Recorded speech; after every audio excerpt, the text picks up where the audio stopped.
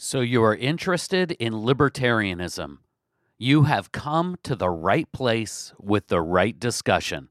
But understand this, as I have come to discover, libertarianism is not synonymous with the Libertarian Party. Some might say libertarianism isn't even a political movement. Libertarianism starts at the most local level. You. Mainstream media is dominated by the right and the left. The majority in the middle are left without a voice. You've reached the Conservative Hippie Podcast, a common sense look at life, the universe, and everything. Here's your host, Jay Fratt, the Conservative Hippie. All right, here we are again. I am the Conservative Hippie. I am Jay Fratt. I have Tom Luongo from the Gold Goats and Guns podcast in studio, in the Smokin' Jays podcast studio in Olympia, Washington. Here he is, Florida Man. Hey, Florida man himself, right? Good afternoon, Jay. It's really great to be here. It's been a lovely couple of days that we spent together so far, and I've really enjoyed it. And you are perhaps the only person that I have heard call himself an intellectual hick, and I've said, yeah, I kind of like that. I also like techno hippie, by the way. If you're the conservative hippie, I'm the techno hippie. Okay, I can see that one as well. You are so well versed on the technical sides of so many things that I find strange and complex, aka cryptocurrency. Today, I've brought him into studio. We're going to do an addendum. We're going to do a second part. If you haven't seen, or if you haven't listened to episode 52 of the Conservative Hippie Podcast, it's titled Anarcho-Capitalism and Geopolitics as Defined by Tom Luongo. Please go back, listen to that, because it blew me away.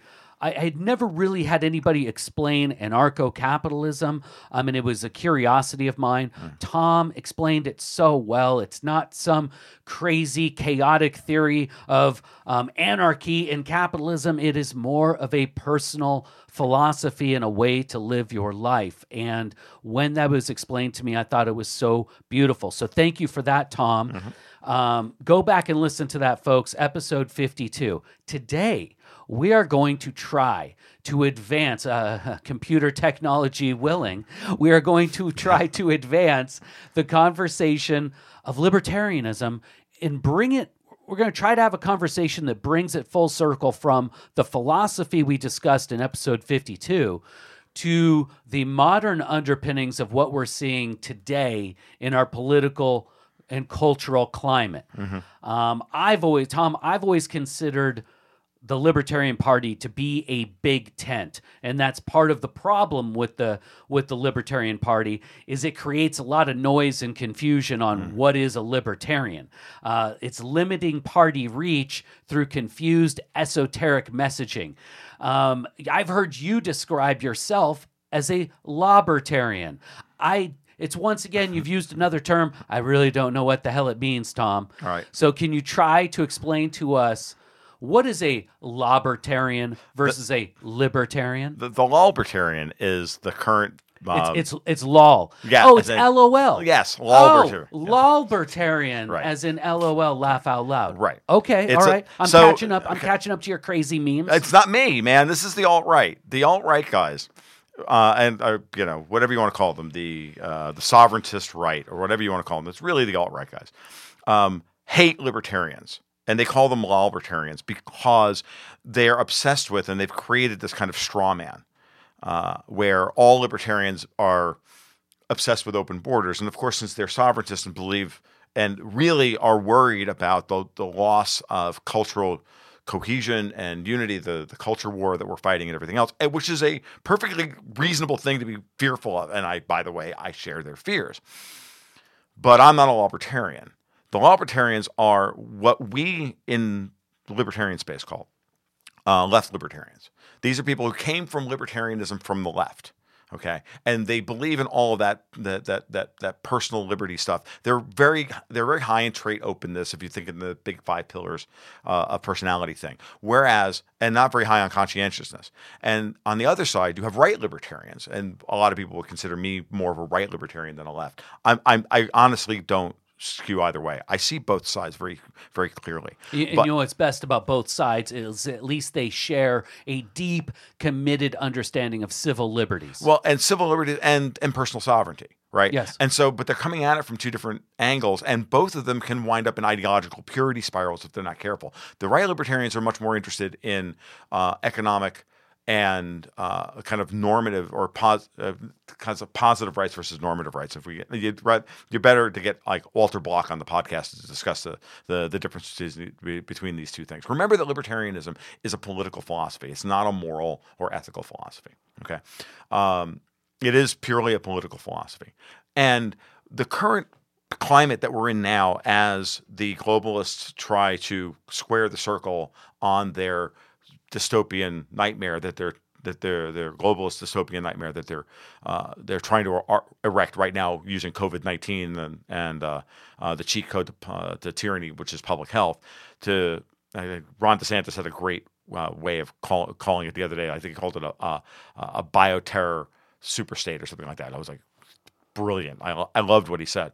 And he's my governor. And even as an anarcho-capitalist, I freaking love Ron DeSantis, and I would never thought I'd ever say that about any politician, because at this moment in time I understand what he's doing. But the law-libertarian meme is a straw man that the alt-right has created in order to justify their hatred of open borders libertarians. And the open borders libertarians. Now let's go back and let's talk about the history of the party as a political movement. Open borders has always been the single most contentious issue within libertarian circles. Well before the political oligarchs came in and started to corrupt it, like the Koch brothers in the 80s and 90s, and later the GOP and all of that. They always sat around arguing about open borders. I've talked to the people who were at the original party meetings back in 72 and 71, and they were arguing about this stuff then. The left libertarians saying open borders at all costs. It doesn't matter. It's a human right. You have the right to, if you're peaceable, to cross arbitrary political borders because they don't actually exist, because they're a consensual hallucination of the state. Fine. And on the other side, there's people going, yeah, but we have private property and we have these things called cultures and we have these things called nations. And if someone walks across the border and gets on welfare, he's not peaceable. Yes. And so if you look at the guys centered around the Mises Institute and LewRockwell.com, this would be Ron Paul, Tom Woods, Hans Hermann Hoppe, Lew Rockwell himself, and others. They've always argued, and Murray Rothbard even argued, says, look, you can't have political open borders policy in a country when you have a welfare state and a warfare state. And this is exactly where I come down. So I absolutely believe, because once you're redistributing wealth through a welfare state and fomenting unrest overseas with a warfare state, creating political refugees, you're creating an economic incentive for them to come over here and get on the welfare system, especially if the welfare system welcomes them with open arms, because they're doing so in order to for one party to buy votes against the other party in order to get control of the state. So the whole thing is a mess. And then when you start really looking at how the globalists have, like of the George Soros bent, who are absolutely open borders, globalist government at all costs, and he represents that wing of the Davos, what I call the Davos crowd. He's the open borders guy. Bill Gates is the kill off half the population Malthusian guy, and then you have Klaus Schwab, who wants global communism because he's the bureaucratic control guy, because he believes in stakeholder capitalism, because he's an idiot. When you put all those things, when you put those various factions together, and we talk about the open borders issue, the open borders issue is absolutely key to understanding where we are in the culture war, because that's how the culture has been destroyed. But the alt-right also hates the fact that the libertarians of the Misesian, Rothbardian variety told you 50 years ago, 70 years ago, 100 years ago, that when you corrupt the money, you corrupt the society. And it doesn't matter whether you have open borders or not, because a corrupt money begets a corrupt society. It's something I don't know if I've said it recently since you and I started hanging out together, but I've said it for years. That it fundamentally starts with a corrupt money, which ultimately creates a corrupt society. We can have a 1-hour discussion on why that is, because it would take me about an hour to explain it all. But it is fundamentally true. Okay, so the libertarian meme that exists today, and I argue this with my friends and partner in Gold Coats and Guns all the time. He says, Tom, come on, you can't call yourself a libertarian anymore. It's a tainted brand. And I'm like, well, it's a tainted brand to you guys, because you guys, fundamentally believe that we're all just godless heathens who want to see a deracinated and deculturized society. I'm like, no. Yeah, that's those crazy left libertarians that, show up at the LP party meeting and run for California State House, in a thong. Yeah, those guys are always lifted up and shown to the world. That's the example. Crazy drug guy. Yeah, crazy drug guy. We're talking about like dopey weed guy Gary Johnson. We're talking about Star Child from California, who used to run for Congress all the time in a thong. I can.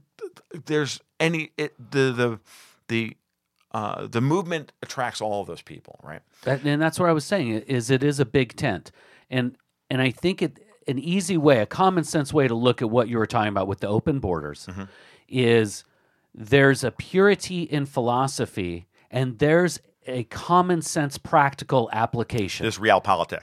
And so, and that's what keeps happening to the Libertarian Party is I believe most people fall under the tent of the Libertarian Party. I meet Democrats all the time that I'm like, well, you're a Libertarian, but they think it's one thing because like you're talking about the straw man, crazy weed guy gets propped up, right? And then your crazy open borders guy or the Koch brothers take over part of the party, and it gives somebody a tainted view of what libertarian is. Well, I mean, libertarianism, right? Because we don't have control over our media. Right, the media are the enemy. The alt-right and the libertarian and the alt-right and the quote unquote right libertarians shouldn't be arguing. You shouldn't be calling us libertarians, and we shouldn't be calling you right-wing SJWs. But you are acting like right-wing SJWs. You're acting like a bunch of incels. Help me out. What is give an example, because the phrase alt-right, you are thinking on an intellectual level where it actually has a visceral level. That's how much I don't like them. It has some sort of meaning to it, right? Whereas if I have a lot of normies that listen to my podcast, so we need to make sure that we help define things for them. Right. And alt-right has become its own meme through mainstream media where it might be associated with tiki torch white supremacists. Well, so give us an example of the alt-right. Right, and the alt-right in that respect was always turned into the cartoon versions of themselves. And guess what? A lot of the guys who called themselves alt-right were, guess what? How many of them were actually CIA or FBI? Because they are, right? There's so much infiltration. There's so much disinformation to get people to constantly keep these groups from ever gaining any kind of critical mass, because they know that if you keep us fighting amongst ourselves and calling each other names, that we'll never organize and actually do anything worthwhile. That's the thing that really bothers me. And what was always interesting was that when we broke through with Ron Paul in 2008, 2012, the hardcore anarcho-capitalist right libertarians of the, oh, by the way, all those guys, these guys talk about this all the time. You guys, you don't believe in God, you don't believe in this. I'll get to the alt-right in just a second. They're really just the hardcore sovereigntists who believe in culture and ethno-states and all the rest of it. And there's no reason to believe that the ethno-state is even a bad idea. I'm not saying it's the ideal thing. I'm open to whatever organization any group of humans wants to get together and do. I'm even open to commies getting together and creating communes. And I will defend their right to the death that they have the right to create a commune as long as they keep it on their private property. Yeah. Okay? I'm good with that. And as long as they don't try to export their communism to my private property. Because the minute they start to do that, they're going to be met with Mr. 44 Magnum. It's just that simple. Because I hate commies. Now, but at the same time, that's where the alt-right is. What they're saying is like, look, we want our culture to remain whatever it is. And in this case, it's a bunch of guys who believe in the supremacy of white European culture.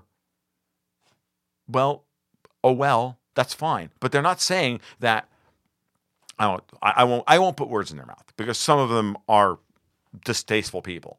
But fundamentally, at their core of the idea is that it's a marriage of personal of community sovereignty and cultural sovereignty as much as anything else. And they have gotten to the point now where they are blaming the libertarians as and I've seen too many of these guys talk about this. Jay Dyer and J.F. Garrity and others, Mike Enoch and others. They all blame the libertarians, and they think that we're some kind of CIA offshoot, that we were created by the CIA to destroy the culture from within by promoting rampant individualism, right? Of the variety we just talked about, Star Child running for Congress in a thong, with purple hair and and nipples on it, and literally in a thong. That's the extreme libertine wing of the libertarian movement, and those people exist, and I'm not crazy about them, but they're not where the hard philosophical and intellectual work has been done. And that centers around, again, it goes back to the Mises Institute, Murray Rothbard, and all those guys. And who was a practicing Orthodox Jew, who's a Catholic, who's a this, who's a Calvinist like Gary North and others. These guys are all deeply, deeply religious men of extreme cultural, conservative cultural faith and bent, right? That's who they are. And Ron Paul, for example, another great example of this, right? And every one of those men understands that culture is protected when private property is enforced, and the state never protects private property. That's what the state sells us. It sells itself to the world as, but the state can't do that, because in order for the state to protect your private property, it first has to take some of it and monopolize the use of force over a geographic area and deputize some people to shoot you if you get out of line. Now, when they had very, very, very, very little power, okay, that was fine. When the sheriff is, Barney Fife with one bullet, he's only allowed to have one bullet in his gun, that's fine. When the sheriff, or the deputy sheriff is Barney Fife, and the sheriff is I can't remember Andy Griffith, right? Who was a good, moral, upstanding member of the community trying to figure out what the problem is and create simple solutions. When the sheriff is Doctor Who never uses violence to solve his problems, everything's fine. But when the state gives a guy a gun and a badge and a costume, now we have power vectors. Now we have, and he can get funding from the public treasury, and his salary is guaranteed, and he has limited sovereign immunity, and all these other things. That is not going to protect private property. That is ultimately going to destroy private property. And this is exactly what we've always seen. That the minute government gets the power to tax, gets the power to raise revenue that's orthogonal in any way to its stated purpose, it just gets a general tax and it uses it, the state grows, because it can then use that to create bulwarks, and the people who collect the taxes now have more power over the people who are paying the taxes. And as Murray Rothbard famously said, every society organized around the government is two classes of people: taxpayers and tax consumers. And that's what we're always fighting about. And that's what we should be fighting about. And what has always annoyed me about all of this alt-right, the criticisms of the alt-right, of libertarians, is that it's a straw man. They're arguing against the wing of the party that we honest to God, committed libertarians freaking hate. We're like, no, we kicked you people out because you're wrong. Open borders at any cost is wrong. Yeah. Period. We do have to have some sort of organizing system of a society with our imaginary lines that say, this is us over here. It's not even that. It's that we'll get there as a consequence of doing away with the state creating public property, and that we'll get, and that by the ruthless enforcement over time of and removing regulations and forcing, and then in a sense, not really forcing, but by removing legislation and regulation, it then winds up where you and I have to figure out what's the best way we're going to deal with each other. We don't have the state telling us the way we're allowed to deal with each other. You and I have to come up with a better solution. And because of that, we're going to come up with a solution that works for both of us. And it may look much, much different than what we currently have today. I've always argued that the reason that everybody's uncomfortable with this. And they think that when I start talking about like extreme anarcho-capitalism, the withering away of the state in Marxist terms and all this stuff, I envision a world far more polite, far less chaotic, because you don't know what you're dealing with when you walk down the road. You know, if we all, you don't know who you're dealing with on the other side. So at the end of the day, everybody better be really polite with each other, because you don't know if you offend that guy that he might not go ballistic on you. He might not just flat out shoot you. Now, is he gonna survive that encounter? No, of course not. So the rest of the community will come down on him and take him out. But the reality is that when we have no idea how the other person is going to react, and we don't have a framework where we get to say we're in the right, all of a sudden, and he's in the wrong, all of a sudden everything is a much more tense negotiation, and therefore everybody's generally much more polite with each other. They've done a lot of experiments in Europe with no road signs, no road stuff at all, nothing on the roads at all. It's just a shared space, and they find fewer traffic accidents. Nobody gets run over, right? The pedestrians don't get run over. Traffic flows better because now the drivers are constantly aware of all the little things, all the potential road hazards. They're not in their mode of I have the right of way. When nobody thinks they have the right of way, everybody is much more, is so much more aware of the potential threats and the potential problems that all of a sudden everybody moves slower, but everybody gets to the destination faster. On edge, but yet more aware. That's interesting. And we get more spontaneous order with fewer rules. As opposed to having all of these rules that conservatives love to have rules, because that's where they fall on the five. They think order comes from orderliness and conscientiousness and all that stuff. It comes from those things. You've got the open borders type libertarians that are very trait openness and very my body, my choice and all this stuff. And so they get emotionally triggered when you say, well, you can't walk across the border, an arbitrary political border. They get angry about that because they know they're peaceable, that they personally would never walk across the border from Mexico into the United States and expect to be able to get on welfare, or expect to be handed a job, or expect to be able to steal something from somebody. But they are unwilling to accept the fact that other people would be. And therefore we have, in order for those arbitrary political borders to go away, or to not be powerful, they have to be replaced with proper private property. And private property comes from understanding that the individual is sovereign to the core of his being, and everything he does and everything he owns is a reflection of the time and energy that he put into acquiring that thing. So, for example, I'm in your studio today. Everything around you that I'm looking at right now, all of this to me is J. Yeah. Every bit of it is J. It all reflects decisions you made and the time, the opportunity cost for doing other things that you didn't do in your life. Everything around me that I see and everything I don't see is a reflection of J. Just like the clothes that you're looking at me wearing today are the ones that are a reflection of the decisions I've made. And once you start to really understand things that way, you have no way to make a reasonable or rational argument for taking it from somebody else. And the state is defined by being able to do that and saying, okay, well, in order for you to keep 85% of the stuff that you've created, you have to give us 15%. Well, we live in an age where the state takes 65%. So where's that number?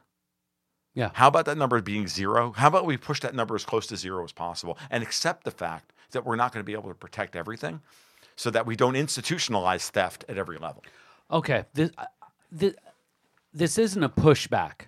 This is fair enough. This is me trying to get the conversation to something on planet Earth and the United States of America. Because this is one of the things I don't like about libertarianism. Sure. And because I think it's a wonderful philosophy, and I Sure. think it's the right way, because what all I've seen in my life is the expansion of government, the largesse, the corruption, Right. everything. You know, I'm an entrepreneur. Sure. Guess what? I don't like bureaucrats. Right. Surprise, surprise. Right. And yet, the industry of bureaucracy all my life has only increased parabolically. It goes up and up every year, and the only thing that feeds it is taxpayer money and waste. Yep. Okay, so that's where I come from a libertarian perspective.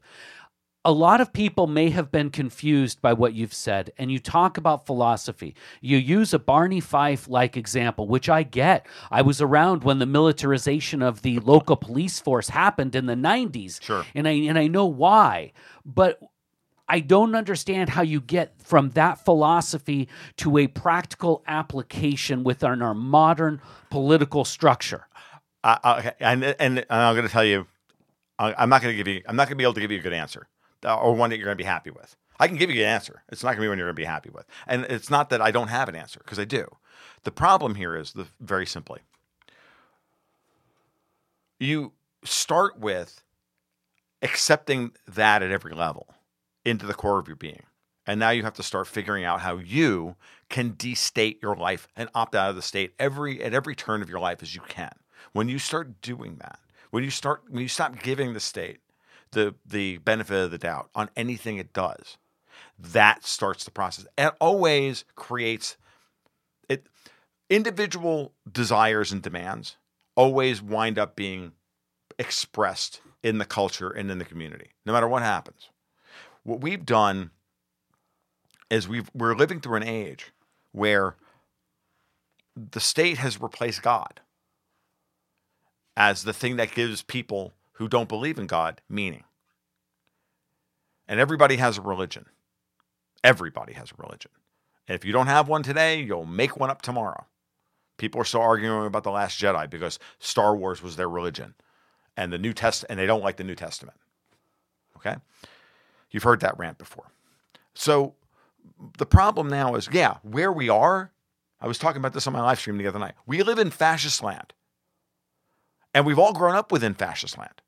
Because the United States is a fascist organization, right? It's a corporatocracy.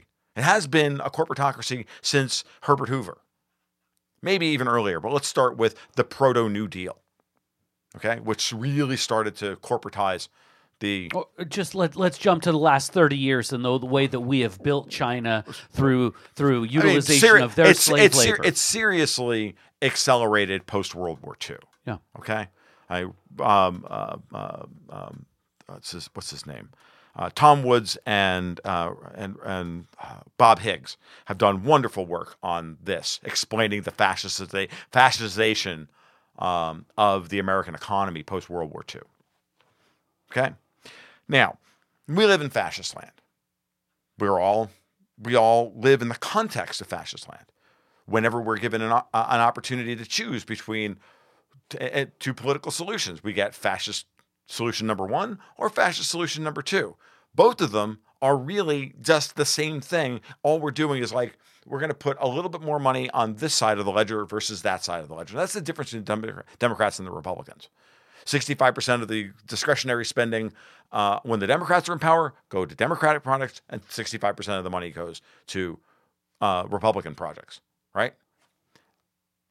The rest of the money is already spent. And that discretionary spending is only 4% of the budget or 5% of the budget. It's nothing. Yeah. And we fight about $200 billion worth of spending when they're spending $4 trillion a year.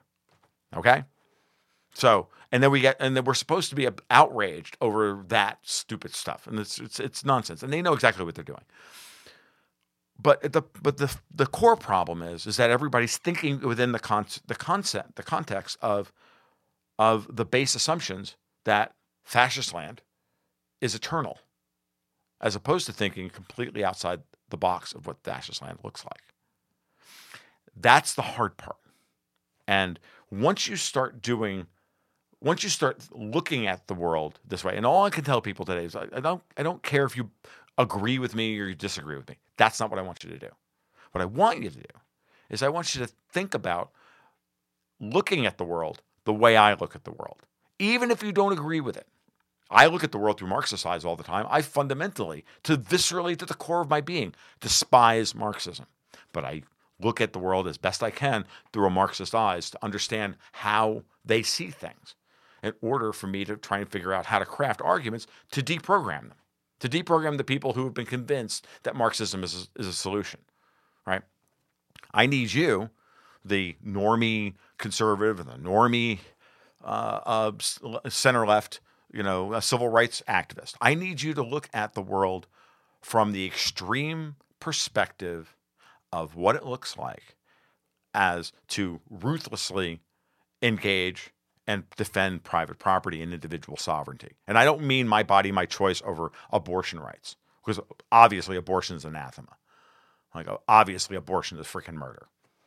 Not, but after 4 months on the Conservative Hippie Podcast, we've solved that, Tom. Yeah. It's a civil right before 4 months, and it's murder after 4 months. That's fine. I'm not even going to go there. Walter Block's got a great argument about eviction, but I don't even want to go there. My point being, you can just apply eviction theory to the baby. I don't even want to go there today. To me, abortion's freaking murder, but that's fine. I'm also not going to say that just because it's murder doesn't mean that I need the state to come in and put people in jail, because that's not the solution to the problem. The solution to the problem is making it such that the woman doesn't ever want to make that decision. And you give her as many options as possible to not make that decision by persuading her, not by telling her she's not allowed, but by persuading her that, oh, well, okay, if you don't, this is a way of thinking about it. This is a great anarcho-capitalist way of looking at a particularly contentious issue. Well, okay, if you got a woman who got pregnant by mistake, not mistake, but not planned, yeah. And she's young and she doesn't feel she has the resources to keep the child or whatever, and she's thinking about getting an abortion. That's when the individual steps in and goes, I will help you get through it. I will be happy to adopt the baby afterwards. I will be happy to pay all of your medical bills to ensure that you take the baby to term. I will do whatever I have to do to help you. That's what the nuclear family steps in and says, no, we will love this baby. We will take care of it. We will be there for you. That's an expression of anarcho-capitalism. It's when people voluntarily give of themselves and do what they think is the right thing. I get it. Community resources, community assistance. It's the difference between mandating something and choosing to do something. The infinite gulf between the statist and the libertarian is the axis of choice. When you mandate something, all of a sudden it's immoral. It's fundamentally immoral to demand you must do this, and well, what are you going to do? I'll kill you if you do it. If you don't do that, and that's what the state says. It's all the state's got. It's going to eventually just going to point a gun at you. They give you a ticket for jaywalking in New York, and you don't pay it. Well, you don't pay it. Okay, then they put a fine on you. Then they do this. Then there's some interest. And then there's interest, and then there's penalties, and then they take your license away from you, and then they do this, and they do that. And if you keep saying no, eventually, then the bill gets so big that they come to you and they go, pay this bill or we'll put you in jail. And if you say, I don't want to go to jail, well, you're going to jail. And if you resist arrest for going to jail, guess what? And then they kill you. And now it's the end of Kafka's The Trial. Like, over and over and over again. It's the same. It doesn't matter what you've been accused of. We decided you were a criminal. Accept that you're a criminal. And if you don't accept you're a criminal, we're going to kill you. Okay? So what I need you to understand is that look at it from that perspective. And then you'll start to see where all the fault lines in the society are.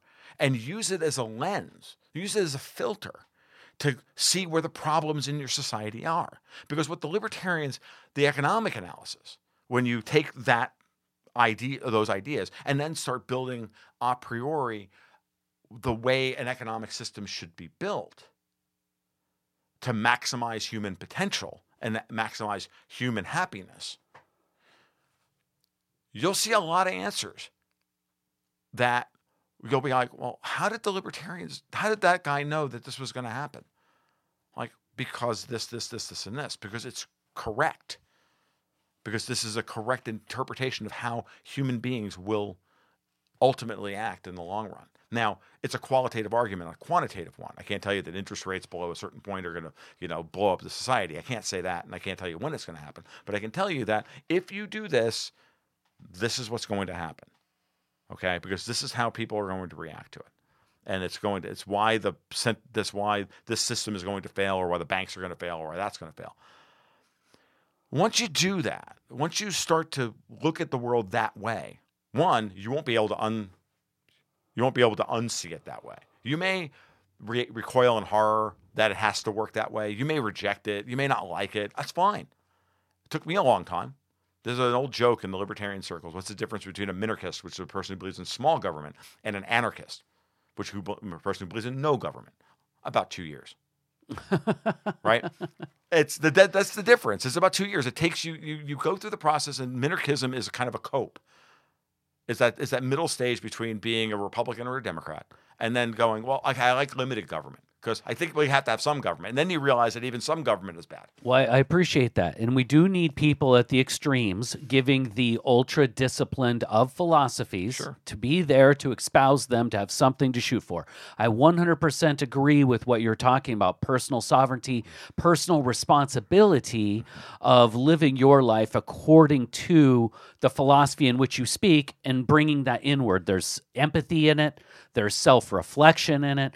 There's a lot of things that I believe in. I'm very much into personal responsibility. I think it's a problem with our society that we rely on the state with responsibility instead of taking personal responsibility. We have to become much more humble, Jay, that we don't have any right or... And most people believe this. They really don't. I mean, we talk public policy. We get suckered into this idea, oh, well, there needs to be a law about this.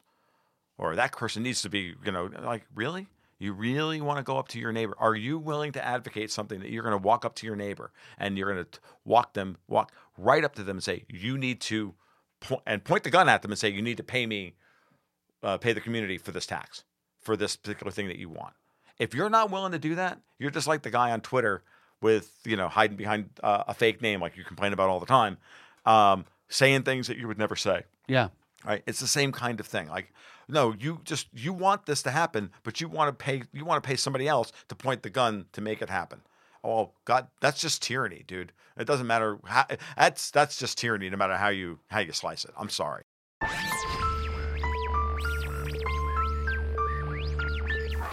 This is John Devon, the Foundation. I want to encourage you to spread the love and share the Conservative Hippie podcast. We are building this community one person at a time.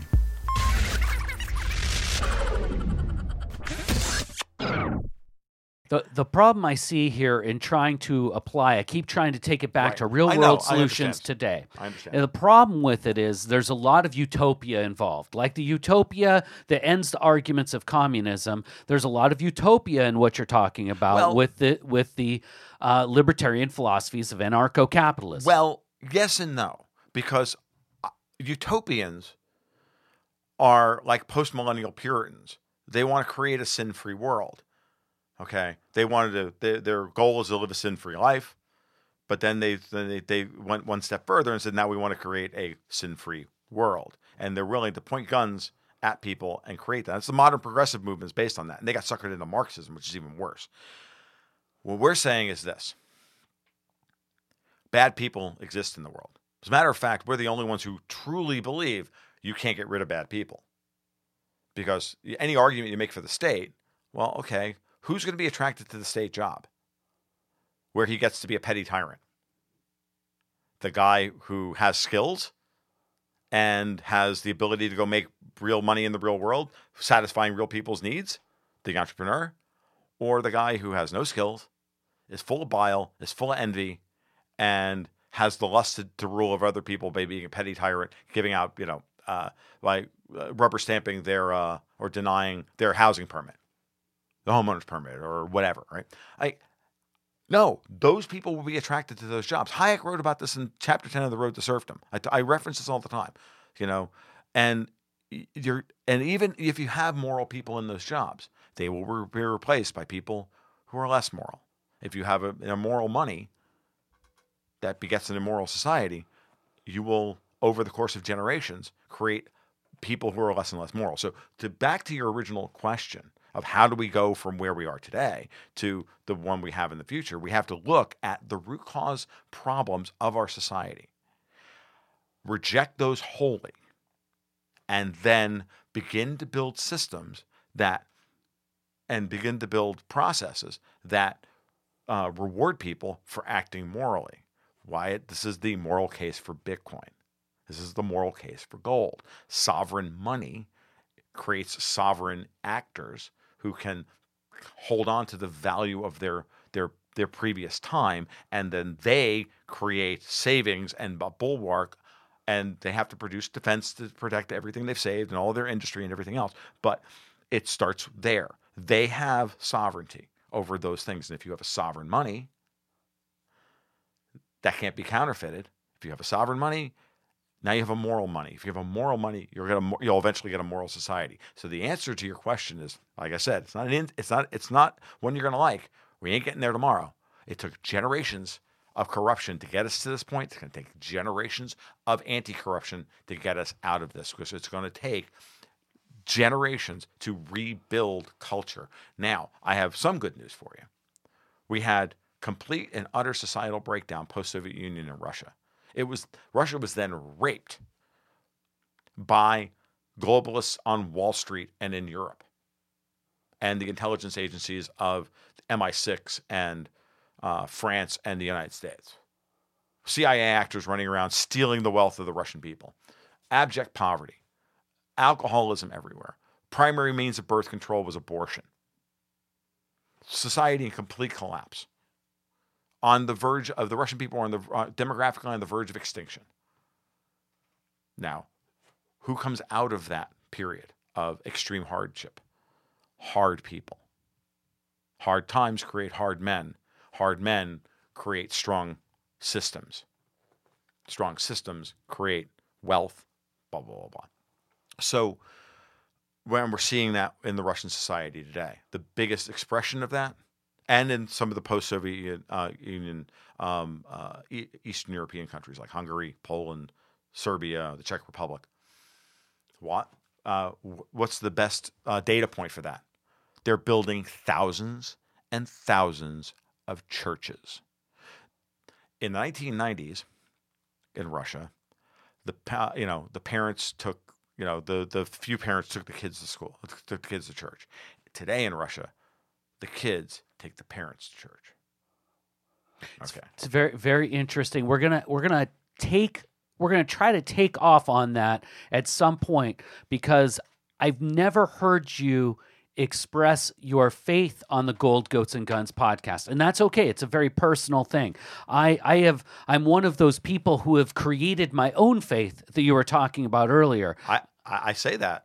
I have no specific denominational faith. We're going to get into that in another conversation. Let me try to bring this forward, because all we have is the here and now. In a previous conversation, you talked about the Republicans infiltrating the Libertarians. Mm-hmm. And I had always thought, just especially recent history, sure, that the best way to advance libertarianism and get our philosophies, the party that's wide open, ready to be taken over, is the GOP. Yeah. We already have a lot philosophically in common. They're just so stupid and corrupt they don't follow it. So to bring in some disciplined people who are philosophically disciplined within that party.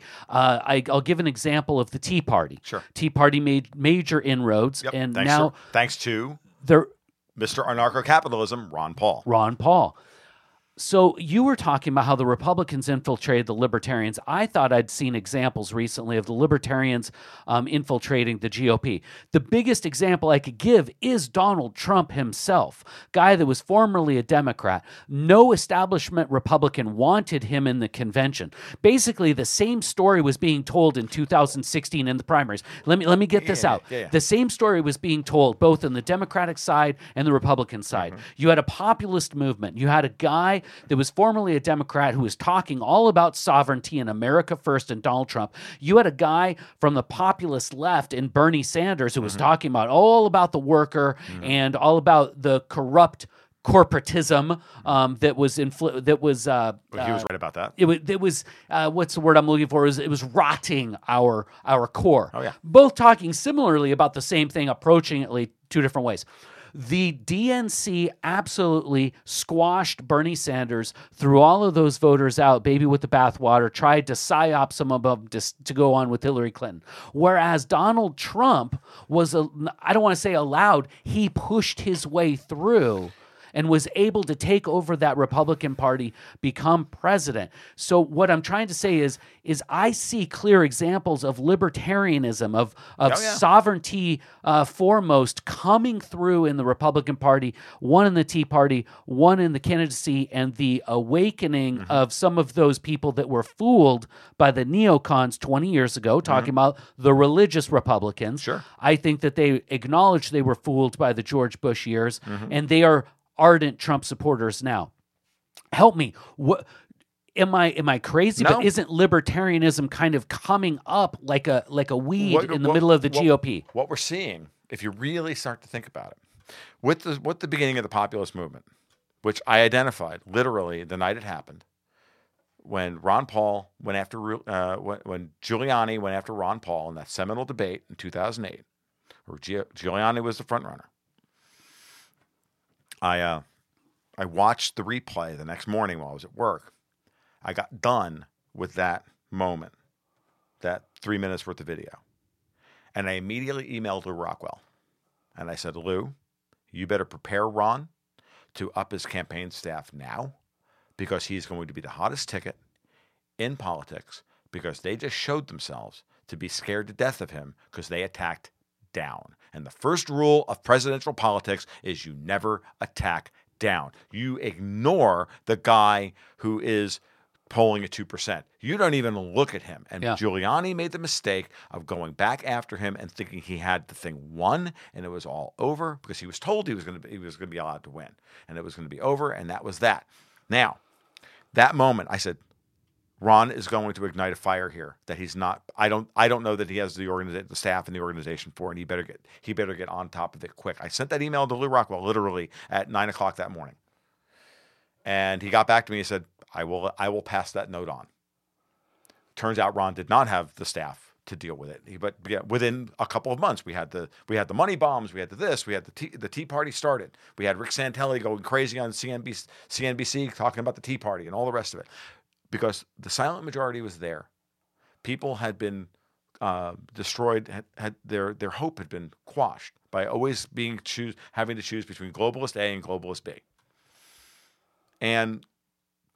Or globalist A they wanted to elect, and Patsy, globalist who was supposed to support him and make him look good. And I'd say at that time, it was very few people that actually understood and saw that. I did not at the time. I did. You can clearly see it now going back in history that we've never really had a choice. No. That they were all just 1A and 1B. They hated Reagan for the exact same thing. And that's what I mean by Trump breaking through. Yeah. So you're right, but that populist wave took 8 years to build. It was Ron Paul was too early, or let's be honest with you, he was 4 years too old. Yes. Because if Ron was 4 years younger, Ron would have run again in 2016 and Ron would have beat Donald Trump. Ron would have exposed Donald Trump for the shitbag that he is. Okay? But the grifter that he is. But that's fine. Trump took that and understood because he understands media, the preternaturally. I hate to use that word because of Anne Rice, but that he understands that in a way that is unbelievable. And it's one of his core competencies as a human being, for better or for worse. So he took what Paul built. He understood. I remember talking with people about this, and I told my subscribers in my newsletter for Newsmax at the time, I said, guys, he's going to be president.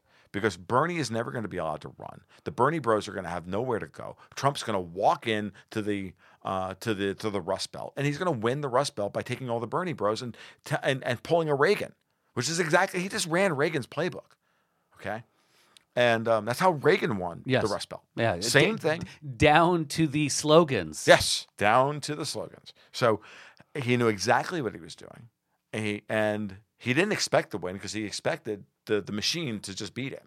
But he showed up and he's like, well, complicated business here. Sorry to keep you waiting. Remember the night he got elected.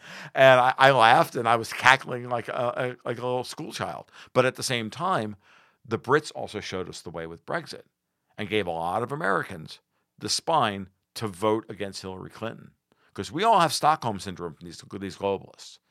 Okay, we really do. And they tell us, well, we can't, draw outside the lines too far because that would be terrible, and he would upset the apple cart. Like, no, that's the whole point. We need to do this. So you're right in that, and this is what I mean by people took into their hearts a different message, what they actually believe in, and they were finally willing to express it. And because things had gotten so bad in 2016 after 8 years of Obama that they wanted something radically different, they were willing to throw the dice on freaking Donald Trump.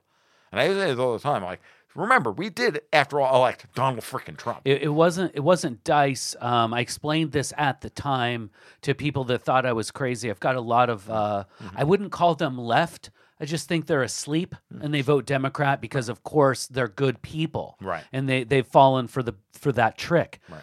I've told them at the time it's throwing a grenade into the room. Yeah. And I had it after being an independent all my life, being a libertarian, but still trying to vote the right way and make these decisions without an understanding that it was a captured individual or it was never the truth. Like Obama, hope and change. Yeah. Let's start more wars instead of pull us out of Afghanistan, which he said he was going to do. It was a grenade. Mm-hmm. Donald Trump comes in, he's saying all the right things. Brexit was a grenade as well. You pull that pin, you throw it in, and look what we got. The other way to say it was a grenade of light. Absolutely. Because when that light came on and Donald Trump was president, you saw all the cockroaches running. You could clearly see the media for what they were. Absolutely. And we had already gotten an instance of that, an inkling of that during Ron Paul's runs, where the neocon right, the Weekly Standard, the National Review right, hated him just as much as Hillary Clinton did. Yes. And they would come out at the same time. And I already knew all this because, I mean, by that point, I'm a jaded libertarian who wouldn't even vote at that point because, I don't like to encourage them. So, and you're talking about the very publications that should have been propping and promoting Ron Paul were attacking him. Oh yeah, absolutely. I mean, the supposedly the Buckleyite wing of the Republican Party, centered around the National Review and the Weekly Standard and American Conservative and all that, Acon Mag and all those guys, they were all supposed to be on Ron Paul's side, and they all hated him because they were all neocons. Yeah. They were all K Street neocons, and they were horrible people. So the truth is, like everything else, that it exposed everybody. Trump exposed all of it, and which is great. And I thank him for his service on that front. And he was able to build on that notion of why are we the policemen of the world? Why are we doing all these things? Why, all the things that Ron Paul talked about, and freedom is popular and all of that stuff. Same thing happened, but Ron Paul created the stones for Brexit. Brexit gave people the stones to throw the grenade in and elect Trump. It's all back and forth. It's all part of the process, right? That's what allowed the Poles to elect Law and Justice to a majority, for Viktor Orban to take over in Hungary, right? Everybody's watching all this stuff all the way around the world because we're all so desperate for real solutions. And that's good.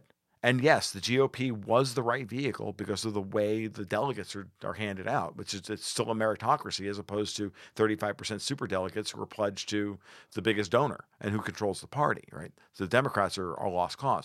Interestingly, what I want you to note, as American politics has gotten more strident and gotten more corrupt, how are voters voting? They are voting either pure Marxism or pure libertarianism. They're not willing to stay within the lines, which is kind of weak-willed globalism.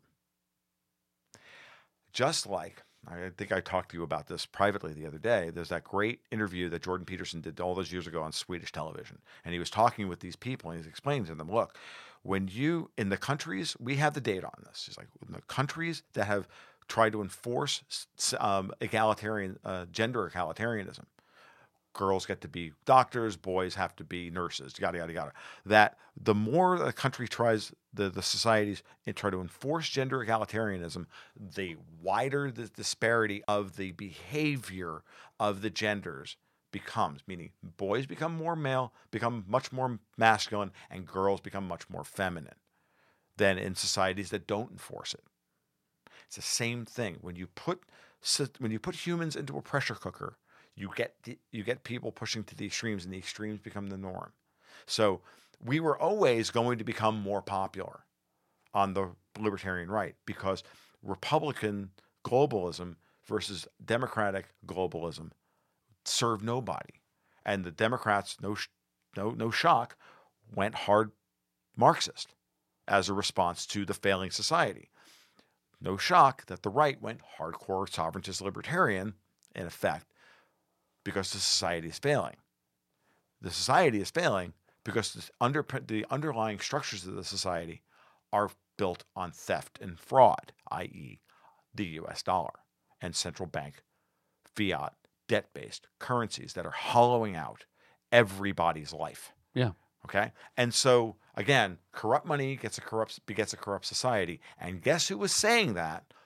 You alt-right guys. Who's been saying that since the 1970s?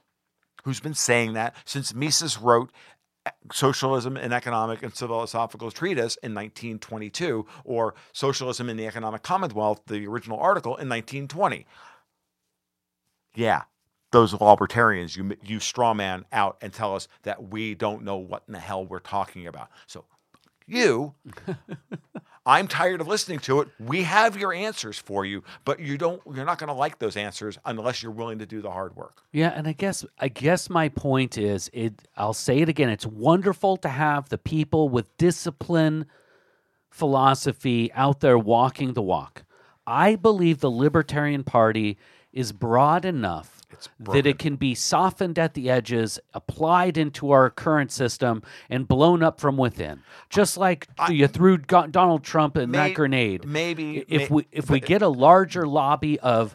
I didn't like the Tea Party at the time. There were lots of Tea Party people that I couldn't stand. I'm not going to, Jay, I would love to live in that world. But what I know about ballot access laws in this country, what I know about how hard it is the activation energy, I'm a chemist, right? Yeah. The activation energy to get a third party up into, into a system, into a position to actually win anything in America. The LP is never going to get anywhere, and the LP is never going to take the Republicans over. What's going to happen? You don't think so? No, the two major parties will split, and we will have a civil war before the two parties will be allowed to collapse. But if the Democrats lose in 2022, the Democrats are going to split into three factions. What I'm saying is from the neocon destruction, exactly what you pointed out, what the globalists have left us with, right, in taking advantage of our corrupt system, our state system, the theft, the monetary policy. They've left a hollowed out GOP that is ripe, a Democratic Party, but it's ripe for people with philosophical discipline to come into it, because at the core, the GOP is the Libertarian Party. They just want the philosophical discipline. That is, I don't agree with that, and I know that going back to the Republican Party has always been the corporatist party. Going back to when the party of Lincoln is the corporatist party, it's the corporatist party of railroad bankers. Okay, let's go back to here's a really good historical lesson for everybody. So in 1860, it was supposed to be James Buchanan, the incumbent Democrat, versus the Whigs, but the Whigs had imploded by that point, and the GOP took over for the Whigs, and so it was going to be the Republican, whoever that was going to be. So is it interesting that at the Democratic convention that year, Buchanan was tossed aside for Stephen Douglas? Who is Stephen Douglas? Oh, he was a railroad lawyer from Illinois.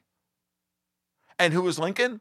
A railroad lawyer from Illinois, both of whom represented the banks that went bust in the Panic of 1857, which Buchanan refused to bail them out over. No one wants to admit that the American Civil War is downstream of the first transnational banking crisis in the history of the world. the Panic of 1857, and the fact that Buchanan was such a constitutionalist and such a constructionist that he refused, one, to bail out the banks, and then two, refused to stop the South from seceding, even though he didn't personally believe they had the right to do it, but he also understood that he didn't have the right to stop them under the Constitution. And because of that, and because he had signaled that, they dumped him at the convention to ensure that the globalist bankers won the election of 1860 and fomented the bloodiest civil war nominally over slavery in modern history. And we were the only country to fight a violent civil war to end slavery. Everybody else has bought everybody off. All right, I'm going to end this discussion with those bombshells. I want to try to explain myself just a little bit better because it's something that you espouse on your podcast and on your platform, the Gold, Goats, and Guns. There's other people out there that I respect a lot that I consume. I don't have a lot of time, so I have to be very picky about what I consume. Me too. Every single one of them is very similar in what they're talking about right now, and it's about local communities. Absolutely. It's about getting back to knowing your neighbors. It's about getting back to knowing your neighborhood. It's about getting back to knowing your town, your county, and then working your way up state, country. It's about that connection, that local connection. And if we can have principled, disciplined, philosophical libertarians starting at the local level and living the life, as you put it, if you look inward with self-reflection and you apply those principles to yourself, it's only natural that that will then spread to your neighborhood. Okay. What I'm saying is if it starts there, we can take over that Republican Party. I agree. Not break it up, not anything. I'm talking about more Tea Party members. Jay, I love your enthusiasm. I truly do. I respect it. I don't share it. And I don't share it for a variety of reasons. And they have to do with we have reached terminal levels of corruption. The system would rather implode than be reformed. It's already proven that. That's what the election of 2020 was all about. Yeah, I'm worried we're not going. I don't want to continue on. We've reached an hour. I've got so much great stuff out of you, and we could go for hours. So the last point on this is very simple. You're right. It is all about local community. It is about taking back local sovereignty. It's now about looking to your neighbors and looking to what systems are going to get you there. And I'm going to leave you with the last one. You're not going to get there through the political system. You're going to get there through reforming the local economy and the local money system. And Davos is trying to destroy our local communities by destroying our local abilities to raise food, raise our children, educate our children, and provide basic goods and services to each other. And I say this on my podcast and on my live streams all the time. I need everybody to understand that the way out of this is private money. And the day I can get my friend Brad, who raises cows, to accept Dash for his cows, because my local feed store will accept Dash for hay, is the day that they have no power over us at all. That's right. And I want to end with that hippie commune is not communist. That hippie commune in the future is libertarian. Yeah. All right, guys, I'm going to try to pin this fool down for some more podcasts. We'll see what comes out. Tom, thank you very much for coming and taking the time to do this with me. We're going to put this out as my second series on libertarianism with the great Tom Luongo. Give yourself a cheer. Don't break your arm patting yourself on the back, but great job today, Tom. Thank you. I love doing this. I love this conversation. This is the meat and potatoes conversation for me. I can do this all day long. Let's be friends. We're all on this cosmic spaceship together. Subscribe and share the Conservative Hippie Podcast. Visit our sponsors, SmokinJays.com. Everything for your smoking lifestyle. StonerHoroscopes.com. Adora Zen dishes cosmic vibes for the stoner at heart. KickFromTheSpot.com. Soccer is American.